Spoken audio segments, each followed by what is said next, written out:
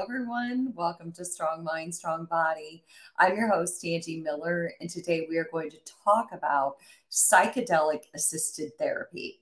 I don't know about you, but I've read and heard so much more in mainstream media about psychedelic-assisted therapy, and I've also heard about it in the space where I exist, which is as a psychotherapist. So recently, I went to a mental health convention where I spoke, and I listened to my guest today who brought us psychedelic assisted therapy at that convention. And I went up to him and I said, I have to have you on my podcast because I feel like this is such profound information on the way that psychedelics are going to impact our world of mental health and wellness. And it's not just obviously in the mainstream media, it has a long, long history of research. So I would like to invite Dr. Raymond Turpin to come in. He is the clinical director of Pearl Institute right here in North Carolina. So Dr. Turpin, I'm going to bring you in and have you introduce yourself. Okay. I'm Dr. Raymond Turpin, and I'm a clinical psychologist located in Waynesville, North Carolina. I have a private practice here in Waynesville, and I'm also the executive director and the clinical director of the Pearl Psychedelic Institute, which is a nonprofit 501c3. And we are dedicated here to continuing to try to research psychedelic-assisted therapies. Currently, we are working with MDMA-assisted therapy for PTSD, as well as using ketamine for a ketamine-assisted psychotherapy. And we are also focused on community education, and we are also working on establishing a low-cost clinic so that people can access these treatments in an affordable, accessible way. I think that is beyond amazing because I know that the one I hear about the most is psilocybin. Mm-hmm. And that could be because I'm not promoting a show here, but there was that show on TV called Nine Perfect Strangers, and they were microdosing. And then there's a Netflix special that I've watched about just basically psychedelics and the role of them. And if I understand correctly, they were really researched in the 50s and 60s. And then like in the 70s, they kind of got into the counterculture. And then basically the federal government criminalized all of the research and everything came to a halt. And now it's back in. So do you want to give us your much more educated version of how that took place? Mm-hmm. Sure. None of these compounds that are being talked about and researched and being used for therapy, none of them are new, really. The ones that are being really heavily researched right now, psilocybin and MDMA and ketamine, which is currently legal as Schedule III medication. And then there's others that are being researched, such as ibogaine. None of these are new compounds. MDMA was first synthesized in 1912, and the patent was awarded in 1914. So its patent is long expired. Psilocybin, which is the psychoactive ingredient in what's called magic mushrooms or psychedelic mushrooms, there's evidence that those have been used for 6,000 to 10,000 years by indigenous people, particularly in Central South America, Siberia. So they have a long history of being used. And LSD, which was one that was studied extensively in the 50s and the 60s, that one was invented in 1938, Albert Hofmann. So none of these, and even ketamine was first invented in 1962 by a chemist that was working for Park Davis Pharmaceuticals. So none of these compounds are especially new. And with psilocybin, for example, that's the one that you mentioned that you're hearing a lot about. There is a lot of different research going on with that right now. It's been around, again, like I said, there's been mushroom stones that have been unearthed from about 10,000 years ago that demonstrate that humans were worshiping or using these substances for rites of passage, for healing, for divination. So there's a long history of those being used in humanity. And, it came around to where there was a banker named R. Gordon Wasson in the 50s who took an interest in mushrooms and psychedelic mushrooms. And he had heard about there being this mushroom cult that was still in existence, even though the Spanish had worked very hard to shut down all of that when they came over to colonize. But this sort of underground cult had survived. And so in the 50s, he went down there and was introduced to Maria Sabina, who was a curandera. And so he got to sit in on a ceremony, and then he got to partake in a ceremony, came back, wrote a very famous article on psilocybin mushrooms that ended up in the May 1957 edition of Life magazine. And so that started this huge interest in psilocybin, and hippies and all kinds of seekers ended up going down to Mexico. Timothy Leary ended up taking psilocybin in 1960. He said he learned more about the brain in 6 hours than he did in his previous 25 years of professional training and experience. And so Harvard gave him permission to start studying that. And so there was a whole opening of research with psilocybin in the 60s. And it was shut down by about 1970. All the psilocybin work around the world was shut down.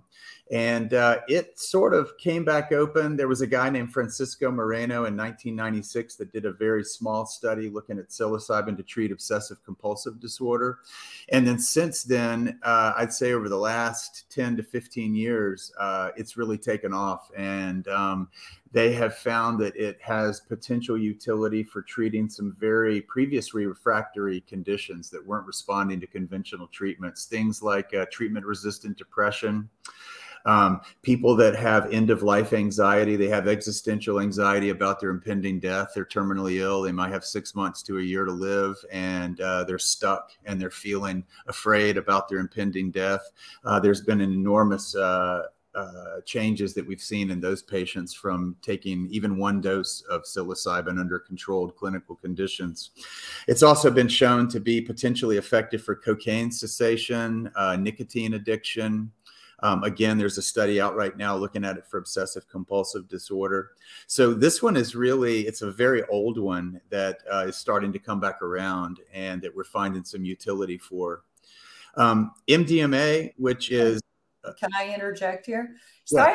I want to go back on the psilocybin because I'm really glad, like that was actually, I don't know how your brain holds on to all of that history, but I guess it's because you have been so immersed in this, and this is obviously your area of expertise and what you do. But when you talk about psilocybin and yeah, I was reading about John Hopkins and all the research that's going on there and how basically when I think about any type of psychedelic assisted therapy, from my standpoint, or I guess my layman's terms of describing it is that one of the concerns with talk therapy all along has been the use of language, and that not everyone has access to language to be able to express their thoughts and feelings, and that in cases of severe trauma, you actually suppress those experiences. And so the idea of psychedelics is that it takes away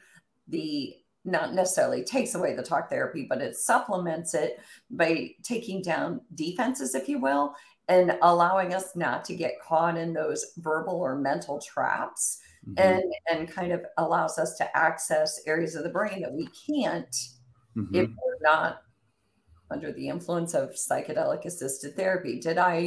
Is that a layman's way of explaining it, or? Yeah, I think a good way to explain the idea behind psychedelic assisted therapy is I think for the last, 100 years or so, psychiatry and psychiatric medications have been about dampening down symptoms or controlling symptoms so that people can get out and function. That's been the general way that we've gone about treating mental illness. And in therapy, we end up having to take what's called kind of a top-down approach, where we do use language and we're talking about people's problems and we're trying to address their symptoms. We're trying to look for the underlying causes from this top-down approach. And I think the unique approach that psychedelic-assisted therapy offers us is that psychedelics have a way of going underneath all of the symptoms, and they go down to really, they're able to allow us to access the root causes in a nonverbal way. I would say I've been a psychologist for many years. I've been in mental health for probably 30 years at this point. And I'd say about 10 years ago, I realized that about 80 to 90% of everything I've ever treated or any clinical case I've ever supervised, regardless of the diagnosis, when you trace back the beginning of the person's problems, it is typically related to some type of poorly integrated traumatic experience or traumatic experiences. And so one of the things that these compounds allows us to do is it allows us to go underneath the symptoms and go right to try to treat the underlying causes of these mental health issues, which is a very different way of treating mental health. Instead of going after the symptoms to mitigate symptoms so people can function, the idea is to go underneath the symptoms and find what's causing the symptoms. What is the person having to compensate for that's creating these mental health issues? And so that's one of the things that I think is the huge difference that psychedelic-assisted therapy is bringing us. And yes, in the context of psychedelic-assisted therapy, patients are laying down usually with eye shades on and headphones, listening to instrumental music. And it's really an internal process that the patient's going through on their own. The therapists are there to provide safety and a sense of containment, to being held. They're there to provide support if the patient needs it. But it's this idea too that everybody has what's called an inner healing intelligence, and that we all know what our bodies and our brains know what we need to heal. And one of the things that these compounds are so good at is that they go in, they get the ego out of the way. You don't have to engage really verbally in these things. And you go in and you have these deep internal experiences where you're basically following the medicine and trusting that the medicine is bringing up whatever the patient needs to be confronting. And so what we try to prepare patients to do for this kind of work is to just trust the medicine, trust their own inner healing intelligence, and to follow the medicine and let it bring up what it needs to bring up, and then to be with and experience what it brings up. And that tends to be what we see as the healing mechanism. So I like that, the inner healing intelligence and letting go of the ego. And I guess that's a perfect way of describing that. We don't have to access language. We can access something deeper and access, like you said, so much of our concerns in life end up being related to maybe one traumatic event that we can't really access. We've suppressed it, or different experiences have happened, and doing the psychedelic assisted therapy can actually get us where we need to be in a more profound way. So my question is, if you go back to psilocybin, if I understand it right, I know John Hopkins is doing the research, and I do want to reintroduce you, by the way. I'm talking to Dr. Raymond Turpin, and he is Turpin. Good Lord, I'm sorry. That's okay. He is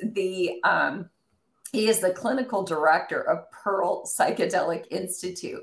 And I'm so glad you joined us here for Strong Mind, Strong Body, because we're talking about psychedelic assisted therapy, which happens to be one of the topics that I'm most fascinated by. But if you go back to the psilocybin,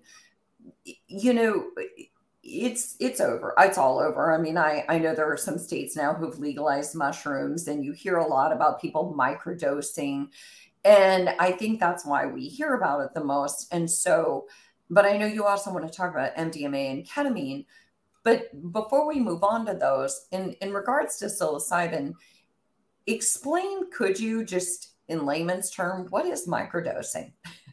Microdosing is when people take a small dose of a psychedelic, and it's small enough to where it does not reach the perceptual threshold, in the sense that you're not going to feel it necessarily. It's not going to cause any alterations in perception. It's not going to cause any of those classic symptoms that happen when you take a dose of a psychedelic. The idea is to take a small enough dose to where you really don't feel it. The idea is there's a lot of debate about how much to take and how frequent. People have different patterns for how to take it. I think the most common one is about every third day, somebody will take a small dose. But the idea is to take a dose that's small enough that you're not going to really feel it. It's not going to cause any alterations in perception. And then people that have done microdosing will generally come back and say that they just felt that it helped their depression, it helped their anxiety. They might have felt more creative. They might have felt a little more energy in their life. They might find that they have more patience patients with people. There's a lot, the jury's out about it right now. They're just starting what I would consider to be formal research into microdosing, because there's a question of how much is the placebo effect and how much of it is the actual medication that you're taking. And so I think some of the early results have come back very inconclusive, that not sure that it really does anything. But I know that when people have talked to me about microdosing, I've found that it usually takes people a month or two of taking it before they really have an idea of what it might be doing for them. It's very subtle, but it's something that's been around for probably the last 25 years. There's been this microdosing. It kind of started in Silicon Valley, but it is where people take, usually psilocybin or LSD are the two that we're seeing that people use for microdosing. But the idea is to take a very tiny dose so that you can't really feel it. And the idea is that it's doing this subtle influencing of your functioning over time. That was a perfect description. I really appreciate that. So my last question on psilocybin is, yes, people have access to it. They're microdosing. For someone like me who might want to know the impact of psilocybin in releasing past experiences or stored whatever trauma it might be, is there a way for the everyday population to do or to get access to psilocybin in psychedelic-assisted therapy? Or is it only being used right now with PTSD? Or what is the overall use in clinical settings at this point? Well, right now it's still a Schedule I drug, which means it's very difficult to research or have access to. So unless you are participating in a formal research project that's taken place, or if you happen to live in a state such as Oregon, where they have actively decriminalized it and they're working on the rules for people to be able to legally use it in therapy, it's hard to access. You're going to have to find somebody, usually an underground therapist, somebody that's practicing with it illegally. And that's always very sketchy, because those folks have what I've found is they have varying levels of training, varying levels of integrity, varying levels of what their motivations are. So it's very risky to try to access this treatment unless you're going through proper clinical supervision through a research project, or, like I said, the state of Oregon is working on trying to set up a structure where therapists can legally use it there. But otherwise it's really hard to access currently because of its Schedule I status. Well, and I'm glad you said that, because you don't have to spend a lot of time on social media to see a lot of retreats right now. A lot of wellness retreats that are using psychedelic-assisted therapy. And I'm not yaying or naying. I just wanted you to give your input. And I thought that was very well said. It's still a Schedule I drug. We still aren't sure. And some people are out there hosting these retreats, and I don't know, they could be amazing, maybe not. It's not for us to judge, but I wanted you to kind of tap into that a little bit, because I definitely see it out there. So let's move to ketamine, because I know that you offer, I know this personally because I met you at the mental health convention, you offer retreat weekends for clinicians like me to try ketamine in a controlled environment and to learn more about what ketamine does. So tell us a little bit about ketamine. Ketamine is a Schedule III medication, which means it's legal with a prescription. It's easier to research. It's easier to access than the Schedule I's, of course. Ketamine was invented in 1962 by a guy named Calvin Stevens, and they were looking for a shorter acting. They were looking for an anesthetic for surgery. They were using phencyclidine before, and people were coming out with these prolonged kind of psychotic reactions. And so they wanted to find something that was similar, but that would not have these kind of reactions. And so it's still used in veterinary medicine. It's still used with children's surgery a lot. It's not used that much with adult surgery anymore. But what they found back in 1974, I think, was the first where it appeared in the literature, where somebody was a guy named Fontana had learned that sub-anesthetic doses of ketamine could have a fairly profound antidepressant effect when it's used in the context of psychotherapy. So it's not a very new idea that ketamine can have these antidepressant effects, and it is considered a non-classic psychedelic, and it tends to it produces the way we use it is there's different routes of administration. There's a lot of ketamine clinics that have popped up everywhere. And some of them are what we call pump and dump, where you just come in and they'll hook you up. There's no preparation, there's no support during the experience, and there's no integration afterwards. And so people can have some profound relief from their depression symptoms, sometimes 2, 4, 6 weeks. But if you don't do the preparation and the support, and more particularly the integration work, which is where you take your experience and you really try to figure out what did it mean and bringing it into your everyday life, the results will tend to go away.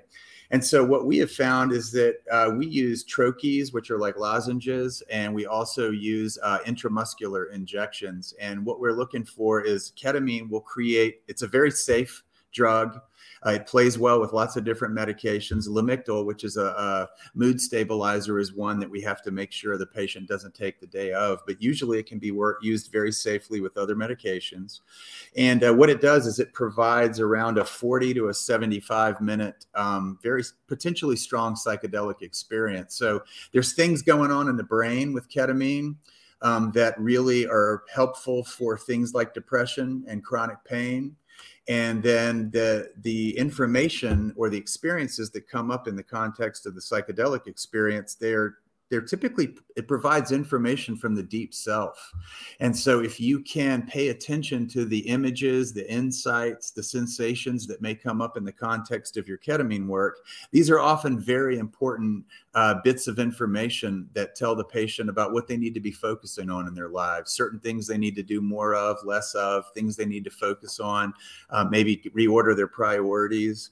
And so I was not a big fan of it as much when we got started. I felt like it was kind of a poor man's psilocybin, that it was the legal way to access psychedelics. But I think we've gotten much better at how to use it. And we put a lot of attention and time into the intake and into the preparation phases, and then really helping people integrate what happened in their experience. And so we're seeing people reporting some profound changes when they have had years of stuckness and depression and anxiety, or has helped with their PTSD even. It doesn't necessarily, I wouldn't say it really cures the PTSD, but it does help people formulate a different relationship with their PTSD that they found very helpful, unlike some of the other interventions that they've had. So I'm definitely more of a fan of it. I'd say that research shows right now that about 70% of people that undergo ketamine therapy are what's called responders, that they get the benefits from it, and about 30% are what they call non-responders. I feel like our statistics are a little better than that because of the attention we put into the preparation and the integration. But certain things happen in the brain that are really positive for depression. Things, it goes after different areas of the brains than SSRIs don't address. And so people that have maybe not been able to respond to SSRIs will sometimes be able to respond to ketamine because of the way it operates differently in the brain on different receptors.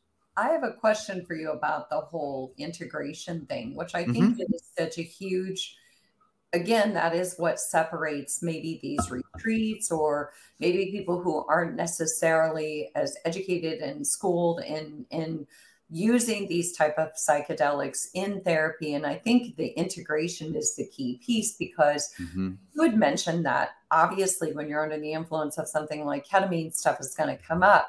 But if you don't have the integration, if you don't have somebody who is capable then of helping you make sense of what came up and also helping you process it and keeping you stable throughout that, that's where it is that's where you need true trained individuals who can help you with this. So one thing that came to my mind is, if I'm doing that and you have given me the lozenge or the intramuscular injection, and stuff is coming up and the brain is, processing all of these things that are coming up, is the patient talking out loud to you?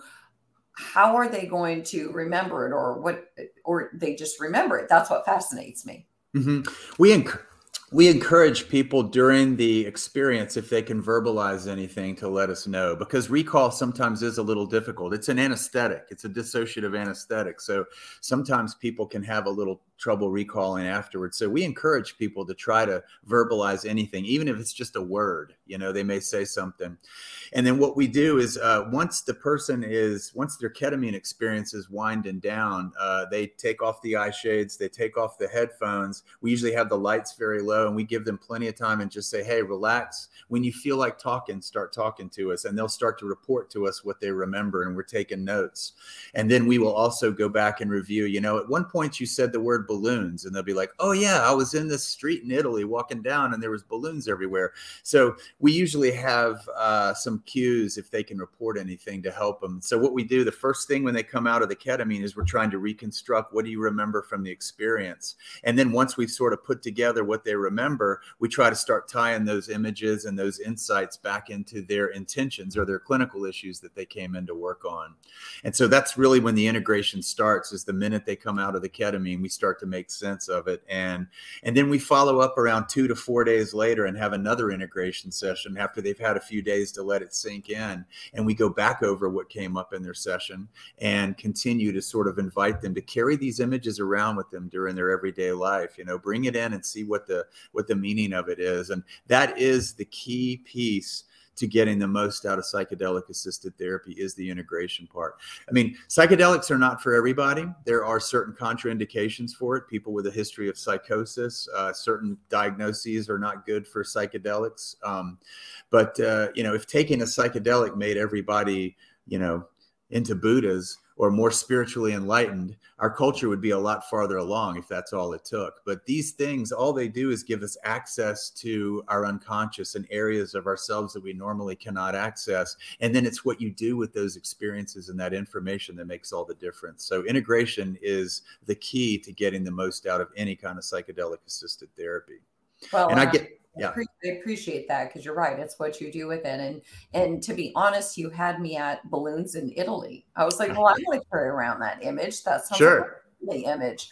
So, we have to get to MDMA, because I know that you have so much information on that as well. And is MDMA Molly by street name? That's one of the slang names: ecstasy, Molly, Adam. Yeah, there's several. Okay. So yeah. I'm just trying to wrap my brain around the stuff that you hear, not that I know the street names, but I know Molly was something that I was trying to make the connection. So I guess if you had to take MDMA, ketamine, psilocybin, what differentiates MDMA from those? I think MDMA it's especially well suited for treating trauma and for treating PTSD. There was a period between 1976 and about 1986 where it was actually legal and people were using it. By the time 1984 rolled around, which is where the crackdown started against it, once it started showing up in the rave scene, at that time it was estimated there was well over 1,000 therapists using it legally in their treatment, in their practices. And so it was shown during that 10-year period that it could be very helpful for treating trauma, as well as being very helpful for things like couples counseling and working through any kind of interrelational problems that were happening.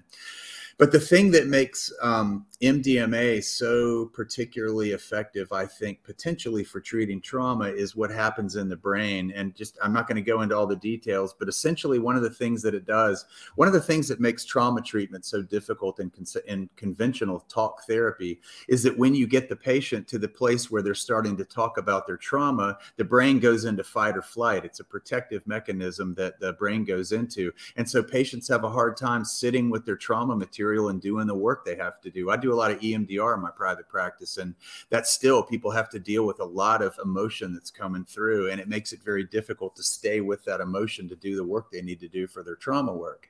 And one of the nice things, among other things, that MDMA does is it shuts down 95% 95%, these two structures in the brain that are called the amygdala. These are like the smoke alarms that trigger when they realize there's threat in the environment. They're the things that fire, that put us on fight or flight or freeze.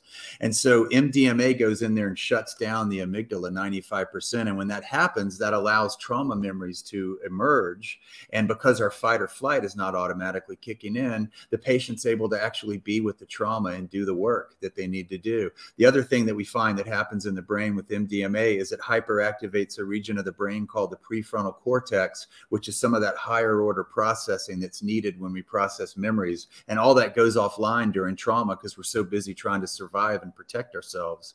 And so when that part of the brain becomes hyperactive and the amygdala goes down, it allows this trauma material to surface and to get processed like it should have initially at the time of the trauma if you weren't so terrified. And then it allows this stuff to actually eventually get stored in the brain like a normal memory. It doesn't create amnesia. The person still remembers the trauma, but this previously fragmented, emotionally charged information that was improperly stored in the brain has now been released and processed. Language has been assigned to it, and it's stored in the frontal lobes of the brain more like a normal memory, so that it no longer has that ability to impinge on consciousness and with flashbacks and intrusive memories and nightmares. So that is what I think makes MDMA so well suited for doing the trauma work. Ketamine, I think, is one that we're probably, as these other, hopefully MDMA and psilocybin come online and become accepted and approved, ketamine, I think, is going to have less and less of a role, I think. But I think it's always, currently right now, they're using it in some progressive ERs to try to treat acute suicidality. And they're able to give people ketamine doses in the ER, and they're able to go home and then see their therapist the next day rather than having to go to the hospital. And so I foresee future needs or future value in ketamine to help with acute suicidality, treatment-resistant depression, things like that. Psilocybin, I think, is going to have the widest utility potentially of any of these medications. I think some of the ways it behaves in the brain, it can be used for trauma work quite effectively, but unlike MDMA, it doesn't shut down the amygdala. So people are going to have a really safe, positive, trusting relationship with the therapist they're working with, and to be able to have some skills for regulating the emotions that are come up during that trauma work. But psilocybin, because of the way it works in the brain, I think it's going to have wide utility potentially on lots of different issues. So I see psilocybin being the one that's going to probably have the most uses eventually once we continue to learn how to use it responsibly and safely. And then I think MDMA, its role is going to be in treating PTSD and trauma, and also helping with interpersonal communication issues like marriage counseling, things like that. Well, that's a good one, because anybody who's done marriage counseling, that's a tough one. Yeah, it is. So I also think that it should be said that one of the concerns with trauma too is the idea that we can misremember, that we put pieces together and we don't fully remember the experience, because like you said, we kind of go offline, we're in fight or flight. And so what I think where psychedelic assisted therapy can really help too is that it helps you to process and put that together, so that there isn't that potential of, like you said, it cuts down on the nightmares, cuts down on a lot of the repercussions, but you actually can bring it up and then process it more and make bigger headway than we've been able to make with trauma in the past. But Dr. Raymond Turpin, I cannot tell you how much I appreciate you. I'm not sure that I ever would have believed it was possible in a 30-minute podcast to do due diligence the way that you just did. So hats off to you, because that was amazing at giving us just some really sound information on psychedelic assisted therapy. So if people were to have a question, or they were wanting to email you or get more information, is that an option? Yeah, they could go to our website. It's www.pearlpsychedelicinstitute.org. That's got a lot of information on what we're up to, blogs, our training page. And then if people have a question from this that they want to reach me, I would say just send me an email. It's rturpin, TURPIN, at pearlpsychedelicinstitute.org. and I will do my best to get around to that. And people that are interested in accessing any of our trainings, like the experiential weekend that you and I were talking about, they can send an email to info@pearlpsychedelicinstitute.org. And if you even send a question to info, it'll get routed to me eventually. But yes, I'd be willing to answer questions if anybody had any. All right. Well, thank you so much again. Thanks to all of you who are listening to Strong Mind, Strong Body. I really appreciate your insights and your information and your feedback. So let me know if there's ever an episode or something that you want to hear more about. But thank you, Dr. Turpin, for coming on. Thank you for doing such an amazing job. And we will see you all next week.